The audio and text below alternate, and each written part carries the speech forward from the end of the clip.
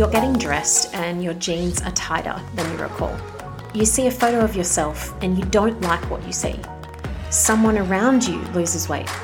It's beach season and you're worrying about wearing swimmers in public. There's an event coming up. You go through a breakup. You're comparing yourself, your body, to someone else's online. Any of these experiences can happen, and there's one common universal response to them. The voice that says, you need to lose weight, because then you'll be better. You'll be better when you lose weight. You will feel better. You will look better. You will be better, and everything will be better then. More lovable, easier to get a promotion, more desirable, more accepted. I'm Nadia Felsch, nutritionist and intuitive eating counselor. In this podcast, we explore the practical aspects of leaving the diet mentality behind and finding your own food and body freedom. In this episode, I'll be diving into why weight loss won't fix your body image. And I have the privilege and pleasure of being joined in this exploration by Lindsay Kite, PhD. Lindsay and her identical twin, Lexi Kite, are co-authors of the book More Than a Body, Your Body is an Instrument, Not an Ornament, which I've referenced here on the pod before. And they're also co-directors of the nonprofit Beauty Redefined. In a nutshell, they are leading experts in body image resilience and media literacy, both of which we'll be covering today. So up front, I want to acknowledge the significant unearned privileges that we both hold in this discussion. We are white, educated women with a variety of body privileges. And whilst, as Lindsay and I do share, we've both been painfully impacted by negative body image throughout our lives, and yes, this can impact all bodies, marginalization does not. So for instance, I can, and I have, loathed my body, and yet still fit into clothes, seats, and not have had anyone comment really negatively on what I've eaten. And this is really important to acknowledge for us and perhaps for you as well, in that not everyone has the same access to this work, to opting out of the body image pressures as we do. But working on our own body image resilience does support everyone. This episode will also be the final one of 2021. And I'll be back the first week of January 2022 amidst the diet culture bullshit with brand new episodes. In this exploration, Lindsay and I cover a lot. Why women who feel good about their bodies often have a harder time with shame when their bodies change. We talk about a more accurate and helpful definition of what positive body image is, probably more than you've heard before.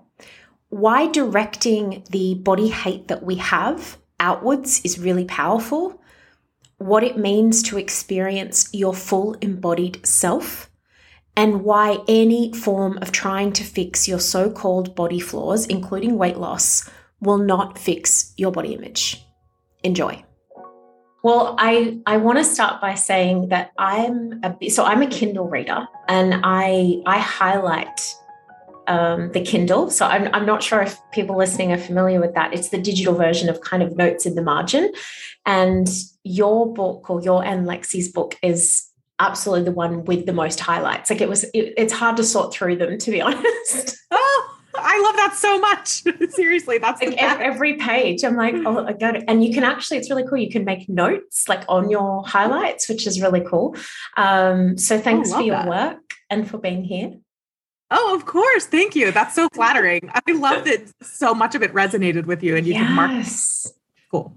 It's super cool. And I guess if it's all right, could we start with something in the book that definitely spoke personally to me, but professionally something I see over and over and over again, and you just so succinctly describe it, is you talk about women who feel, I guess, positively about their body image or bodies, that kind of sometimes they have a harder time when there is a change in their body, and with kind of the shame that might go with that.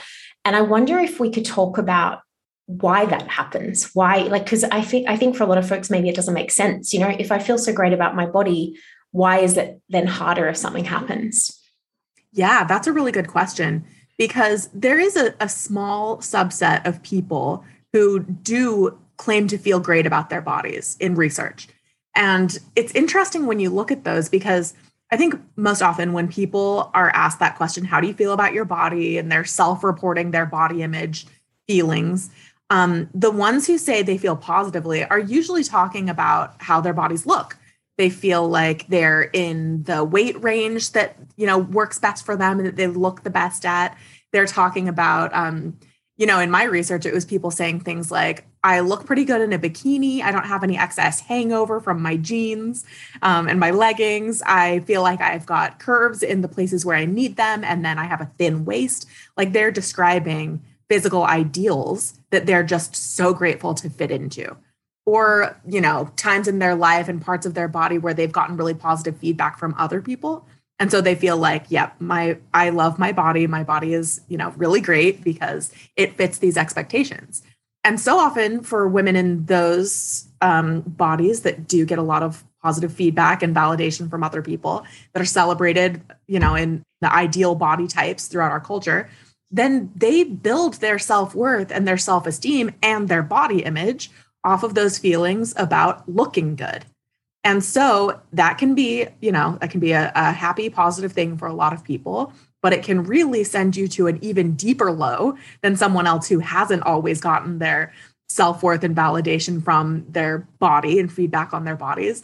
Because once you do hit a low, once you go through a body image disruption where you're growing, you're getting rejected, you get cheated on, you get an illness, your body changes in ways that you can predict and not predict, and in ways you can control and not control, and that's just the nature of living, then people who have always really banked on their self-worth coming from how they look, and that disappears, they feel so much worse than other people. That really is a bigger hit. And that happens all the time. You see so many people, like, even, I swear, it's models, actresses, people who you would think just must have it so good. They must just love their bodies and feel so comfortable with their bodies. They oftentimes struggle in ways you would never expect because they're constantly trying to live up to this ideal that is actually unreachable, regardless of how beautiful you may seem to everybody else. So it can really be a struggle when we are defining ourselves and being defined by how we look, valuing our bodies primarily for how they look.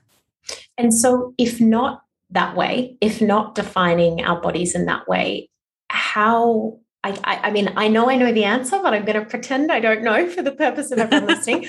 What, I guess, is your then definition of positive body image?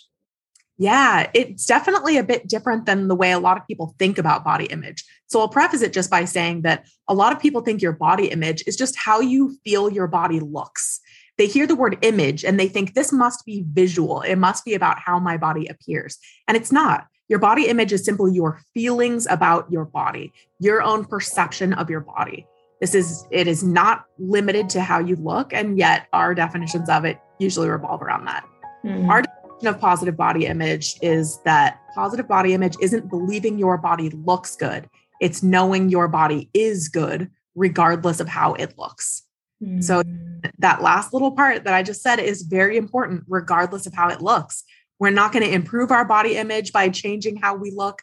We're not going to, fix all of our problems by fixing our supposed flaws. In reality, your body image is so much larger. It comes from living inside your body instead of just watching your body from the outside. And that's the first shift we need to make in order to really get a grasp and improve our body image. Yeah, because I shouldn't rush ahead because I absolutely love that definition. And the first time, a long time ago that I came across both you and Lexi and your amazing work, I feel like it captured everything I had internally, seen a shift or observed in other people who maybe don't spend so much time kind of thinking about fixing. And I guess if we could kind of discuss body loathing, body hatred, and let's be honest, spending so much damn time, energy, money trying to change them, right? That in my space of work, that is typically through a dieting effort, through trying to lose weight. And I know in the book that there's this kind of discussion, and it's definitely something I brought up on the podcast in several episodes about, instead of directing it so internally, what if that loathing and despisement went to these enormous machines, really, like these societal machines that I always think not only enforce these ideals, and I know you mentioned earlier, people maybe we don't even think might struggle in ways that we can't imagine, but they're also part of the system, you know, models or kind of actresses, this creation and enforcement of beauty ideals that are unrealistic and are unattainable. And they're just out of reach, right? And then we are sold so-called solutions. How is it that we can, I guess, start to shift from that internal position to even knowing maybe this isn't of our own belief necessarily? Yeah. I mean, that was my own personal shift. The first thing that happened that sent me down this road of wanting to know everything about body image and the ways media images had warped my perception of my own body. That happened for me when I was 18 and I was sitting in a college class my freshman year, and I was learning about media literacy, this ability to critically engage with media messages of all kinds and understand why they all had such similar messages, who benefits from it, who profits from it. It was really it shattered the glass for me on this idea that I had been comparing my body my whole life to images that looked one way. I had only seen thin women's bodies, and primarily white, primarily young, long, thick, flowing hair, clear skin, no cellulite, no stretch marks, all of these things that did not fit how I looked, even though I was, you know, a middle-class white girl growing up in the US and never being bullied for my looks or any other things. I still felt disgusting. I felt abnormal and so ashamed of my body. And I learned sitting in that college classroom that I could question those norms and what I had seen in media because it was engineered so specifically to make me feel that way. And Lexi, my twin sister, had the exact same experience. And that set us off on years of trying to unlearn that stuff and understand how these very cohesive media messages about women's bodies came to be, why they're so powerful, why they create this whole narrative for our lives that tells us beauty equals happiness, success, love, desirability, fulfillment, and confidence. And the most important thing here is first to recognize that they are so highly engineered and distorted to cause us to feel abnormal, even though the images that we're seeing are actually the abnormal ones. Then I think the second part of that is to be able to shatter the glass and break down this myth that beauty and thinness, living up to these mediated ideals, that is what leads to all the good things in life that we want. The desirability, health, happiness, confidence, these things that we want and that we're promised through fixing our flaws. It's not how it works. It is absolutely not how it works. I think we could have a 24-hour discussion of the examples that prove to us that that's not how it works. But we need to kind of start there at shattering the glass on this idea that we can earn all of the good things we want in life by forcing our bodies to comply with the ideals that are held up in front of us. It doesn't work, and it doesn't even fix your body image. Yeah, and I like how you speak about that cohesion, because it is it's such a carefully orchestrated production that is just constantly barraging us, essentially, and even if you slightly opt out, like I'm not a news person, I don't spend an enormous amount of my off time on social media, but it's still in my face. It's on a bus. It's right. In conversation. It's someone's talking about something. And I think it's so interesting that concept of, and kind of, I guess, maybe for those who this is a brand new idea of, oh my goodness, what are they even speaking about? If we have never seen anything else, like you talk about, as I have the same experience of just seeing thin, pretty much young white women in all media, in all advertising, in all entertainment. If you don't see anything else, how can you know anything else is okay? Right. Like it makes sense. Everyone around you. Yeah, it absolutely makes sense. We should not feel bad for 1 second when we don't already have the ability to question it. Like nobody should feel dumb or silly for holding themselves up to these really extreme ideals, because we have been immersed in them our entire lives. Even if we try to self-select out of it or surround ourselves with better things, it's like the wallpaper of our lives. The people around us take it in through their own media choices, and even their unconscious choices, just the things we're surrounded by. And we enforce those ideals against our own bodies and then against each other's bodies. And so it does become this thing that's inescapable. But that means that the way out of it has got to start individually with people shaping their own environments in healthier, happier, more empowering ways, and then spreading that knowledge, putting the peer pressure on the people in their own circles to be able to make those changes in their broader communities and organizations that we're a part of. And I've already seen that happening in really incredible ways. There's always reasons to be optimistic about this stuff, even though it can feel extremely overwhelming. I think it's really important, though, to highlight the ways that people's minds do change and can change. And we should all look forward to making those changes in our own lives so that we can continue to see that success and improve how we feel and how everybody else feels too. I couldn't agree more.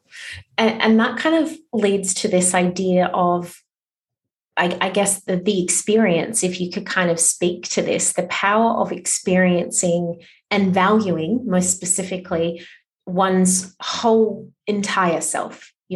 All of the pieces and parts and qualities and experiences over that. Again, maybe for the first time, this is an idea that someone has come across, the external viewpoint that we are very used to internalizing, really. Yep. Yeah. So we call that self-objectification. And that is what so many, especially girls and women, do from the time we're extremely young. It starts around 5 years old in a lot of studies. It's this thing that we do where we evaluate our bodies from the outside. When we're thinking about ourselves, we are thinking of how we appear to a stranger, and usually a heterosexual male stranger. That is the gaze that we take on. We learn that through media. We learn that through the camera angles, the ways that women's bodies are talked about, the ways characters are described in books.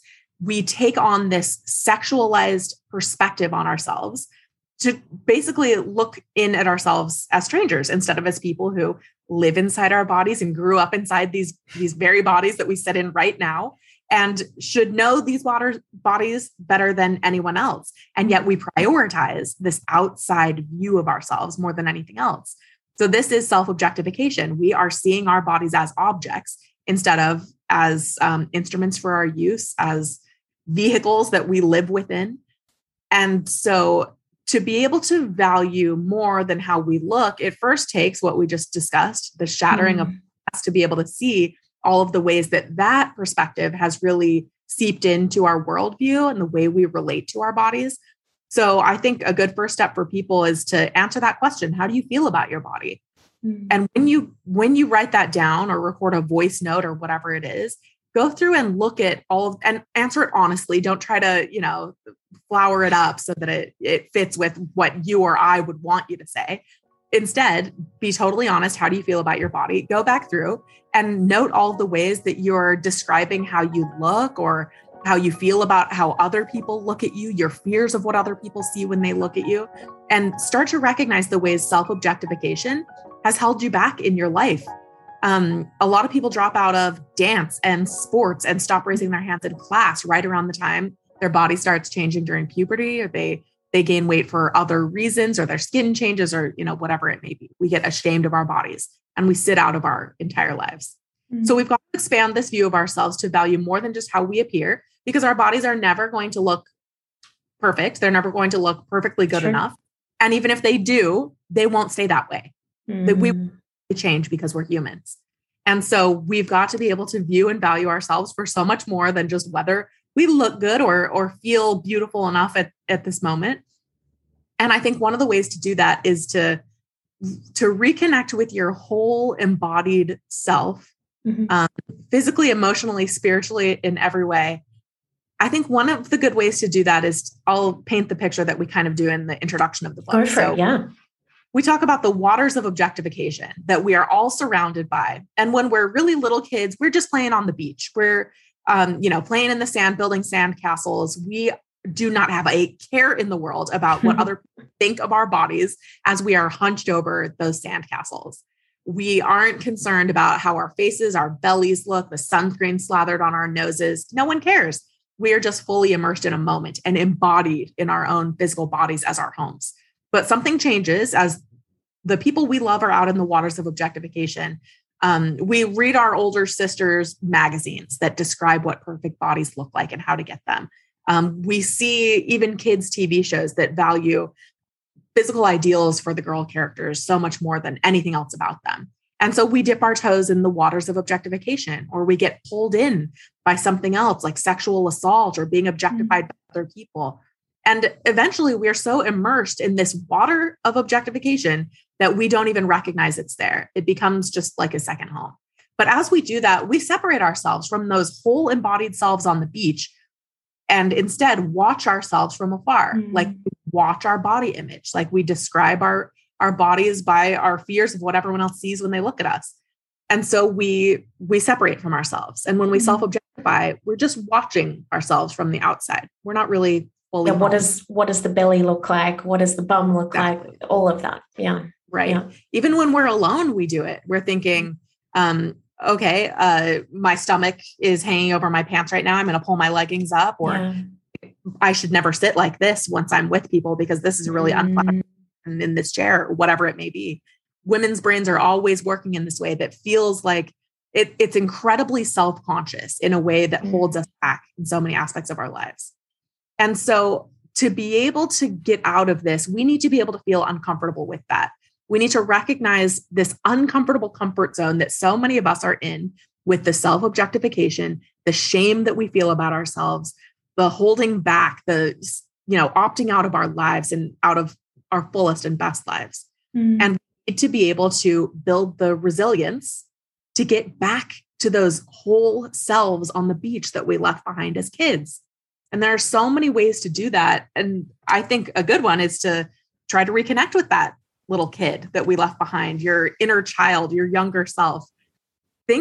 I suggest finding a picture or a video of yourself from when you were really little, before that self-consciousness and the self-objectification set in, and talk to her, connect with her. Think of your own body, that you're still in the same body as you were in that picture or video. And you would never think of your body or talk about your body in horrible ways, if you had that little girl with you, if you had your arm around how she should feel and think and what she really should know about her whole self, her body as her instrument instead of an ornament. Yeah. I imagine, if I'm thinking of my own experience, I would want her to feel present and protected and excited and grateful and kind of able to utilize the body as best as possible, rather than experience that observer perspective, that self-objective. Exactly. Yeah. And when we are an observer to ourselves, when we're self-objectifying, we're not really fully inhabiting our bodies anyway. We're really kind of self-consciously opting out and holding back in some ways. And the antidote to that is to be fully embodied and experiencing all of your physical senses, so that attention gets out of this abstract cloud and back into our physical selves. Yeah. So when that self-consciousness kicks in and you feel yourself self-objectifying, I always recommend to people to start with just a few deep breaths. And as part of that, you have to relax your stomach, softly breathing. So many of us, right? Is this familiar to you? The idea that you're just sucking in your stomach all the time and constantly aware of how that looks to people. To get out of that, we've got to relax our stomachs and breathe fully, deeply into the bottoms of our lungs. And that gets you out of this fight or flight that so many of us are in when we feel that body shame. And it gets you back into the ability to not be in this anxiety cloud and instead know that I'm here, I'm safe, I'm fine, I'm more than a body. Focus on what you can see, hear, feel, what you're able to do. And then you can get your mind focused on more of what you want to do and experience and be, opposed to just how you want to look. You can choose a different path in that sense. Yeah, exactly. This kind of, I know you specifically have touched on elements already, but I wanted to kind of bring this conversation to the pointy kind of particular I guess, focus. And I'd like to start with a quote from you, if that's okay, or from your book, which is, when feeling beautiful and desirable remains the only solution we can imagine to the large-scale problem of body image concerns, of course we're left feeling worthless and deserving of pain. Wow. So I feel like most people listening can imagine, can feel, I know that I can too, that shame sinking. I mean, for me, I know I feel shame. I feel like a bit of a flush in my cheeks. I feel a bit warm. And that could be, maybe my pants don't fit like I used to, or goodness knows what the kind of disruption was. And I know that in the book, you speak to some of the responses to the shame as clinging to your comfort zone. I know you mentioned comfort zone a little earlier, and I know, again, with my clients in my scope, this is where weight loss attempts show up. Like, this is the place right there. And it's that kind of quick fix, I guess, to distract from those really tough, icky feelings. And also, it's the socialized response. Like, I fully kind of acknowledge that is a completely accepted socialized response. In fact, in my work, it's often family members that recommend that. Hey, you hate your body? That's no worries. Just go on a diet tomorrow. I'll do it with you, right? Repeatedly, I hear that type of phrasing. And I also want to acknowledge that with newer clients, that's often actually kind of where they begin this work or show up, because they realize they've maybe been in that cycle for so many decades, that starting again Monday kind of vibe. And actually, that's why I continued my own studies in this space, because it's constantly there. It constantly shows up. So I guess my question or my hope is that you could speak to this fix, in inverted commas, mentality, and why specifically then, against all social conditioning, why that weight loss attempt, even if it worked, won't fix your body image. Good question. A big, deep question. Big question, Lindsay. Relatable. So relatable to me, to, thousands of women that I've spoken with and worked with. And I think part of that question is to think over the last, 15 or so years that people started to recognize that body image issues are hurting women and girls particularly, and holding us back, really having negative impacts on our lives that leads directly to anxiety, depression, loneliness, self-harm, all these other terrible things. And yet the solution that comes up over and over and over again is to convince girls and women that they are beautiful, that even though you feel terrible, you are beautiful, you are desirable, you're more attractive than you think you are. And it is the most natural response in the world. Of course, we assume that if we hate our bodies and feel so disgusted with ourselves, that the antidote would be to make sure that we feel great about our bodies and think that we're so beautiful. And there's just this huge miss happening here. There's completely lost in translation, where the root of the problem isn't that we don't feel beautiful. It is that we are fully defined by beauty, that it is the most important thing about us. And if we are missing that, that's what we're lacking. We're lacking a belief in our beauty, or we're lacking beauty as the solution to our problems. And so if we can achieve that beauty, if we can achieve whatever it takes to be able to fit those ideals, that will solve our problems. And the number one problem being hating our bodies, or not having the confidence to enjoy dating, or, be fully immersed in your romantic relationship, go up for a leadership opportunity, a career change. All these things we want to do hinge on our confidence in who we are. And when who we are is so fully defined by how we look and not looking good enough, of course, the solution to this problem is just to look better, to get in control, to whip these bodies into shape.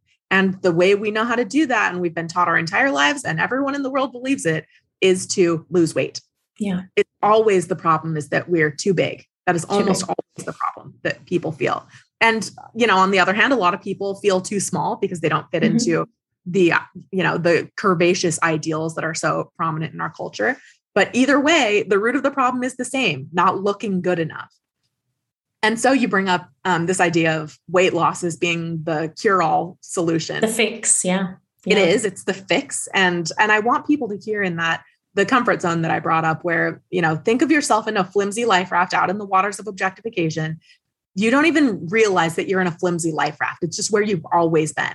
And that life raft is your perception of your body. You are surrounded by self-objectification and body shame. There are sharks in the water. You don't even notice them because of this, self-consciousness that is perfectly normal for you, whatever. It's just the nature of being a woman. We're uncomfortable in our bodies. We've always got, something to change. And then a disruption happens. And the disruption is anything that changes the way you feel about your body or that brings that shame up to the surface and forces you to respond. So a wave of disruption would knock that comfort zone life raft. And it really could be anything. It could be a breakup, an injury, an illness, a negative comment from somebody, or comparing yourself to people who you think look better and have better lives. And the response that so many of us take to try to deal with the shame that is stirred up by these waves of disruption is to hide our bodies or to fix our bodies. And those usually go hand in hand. So if you are feeling so disgusted with yourself, your first solution is usually to hide. I'm not going to go to that event. I'm not going to class or whatever. While at the same time, you're figuring out how to fix. And the fix is usually I'm going to hide until I can lose enough weight to qualify to go out and do that thing, to do what you want to do and be able to date or whatever. Yeah. Yes, exactly. Yeah. We all can think of so many personal experiences. Like we're not going to get family photos. We're not going to go on a vacation. I'm not going to post new pictures online, whatever it may be, until we lose weight or change whatever aspect of our appearance doesn't live up to the ideals. That is considered clinging to your comfort zone because you're not actually doing anything to fix your situation. You're just clinging to this idea that the way you look is the key to your happiness. This is inherently self-objectifying. You're imagining your body as an object to be viewed and not an instrument that you live within. And so this hiding and fixing, we cling to this comfort zone and it keeps us in this cycle where we feel embarrassed about ourselves, right? In the comfort zone, we get knocked out. We try to fix ourselves by, weight loss, liposuction, new clothes, new Spanx or like slimming clothing or whatever. There are so many different solutions we try to do to make ourselves look thinner or be thinner or whatever, to try to cope, but it sends us right back to that same comfort zone. It is a vicious cycle that will last forever. And one of the reasons that it doesn't fix anything is because the problem never was that you were too fat. The problem never really was that you didn't look good enough. Looking different doesn't actually change how you feel about your body. Women who feel crappy about their bodies and then lose weight, they don't all of a sudden love their bodies. And they hardly ever feel like they reached their goal, even if they got to the number goal or the size goal that they wanted. Instead, they feel like, oh, well, I thought once I lost 20 pounds, I was going to look much better than I do now. And instead, my skin is saggier and, my clothes look bad on me. And, they feel like there's still more to go. It's never this solution that we think it's going to be. And the idea that it is a solution is this really, really profit-driven idea that we can buy our way through products and services and promises from every angle into confidence and happiness and being loved. When in reality, the problem is usually something much bigger and much different and also more fixable than making your body comply in ways that it doesn't want to comply.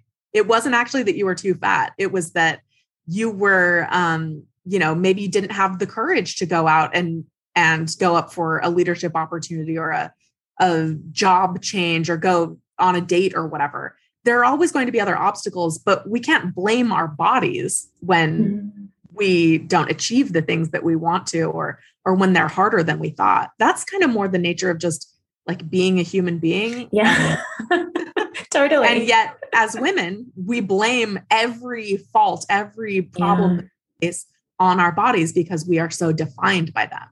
Totally. It's a real problem for us. I love that you speak, and I really have always picked up on your optimism in this sometimes quite dark and heavy and sad, heartbreaking space.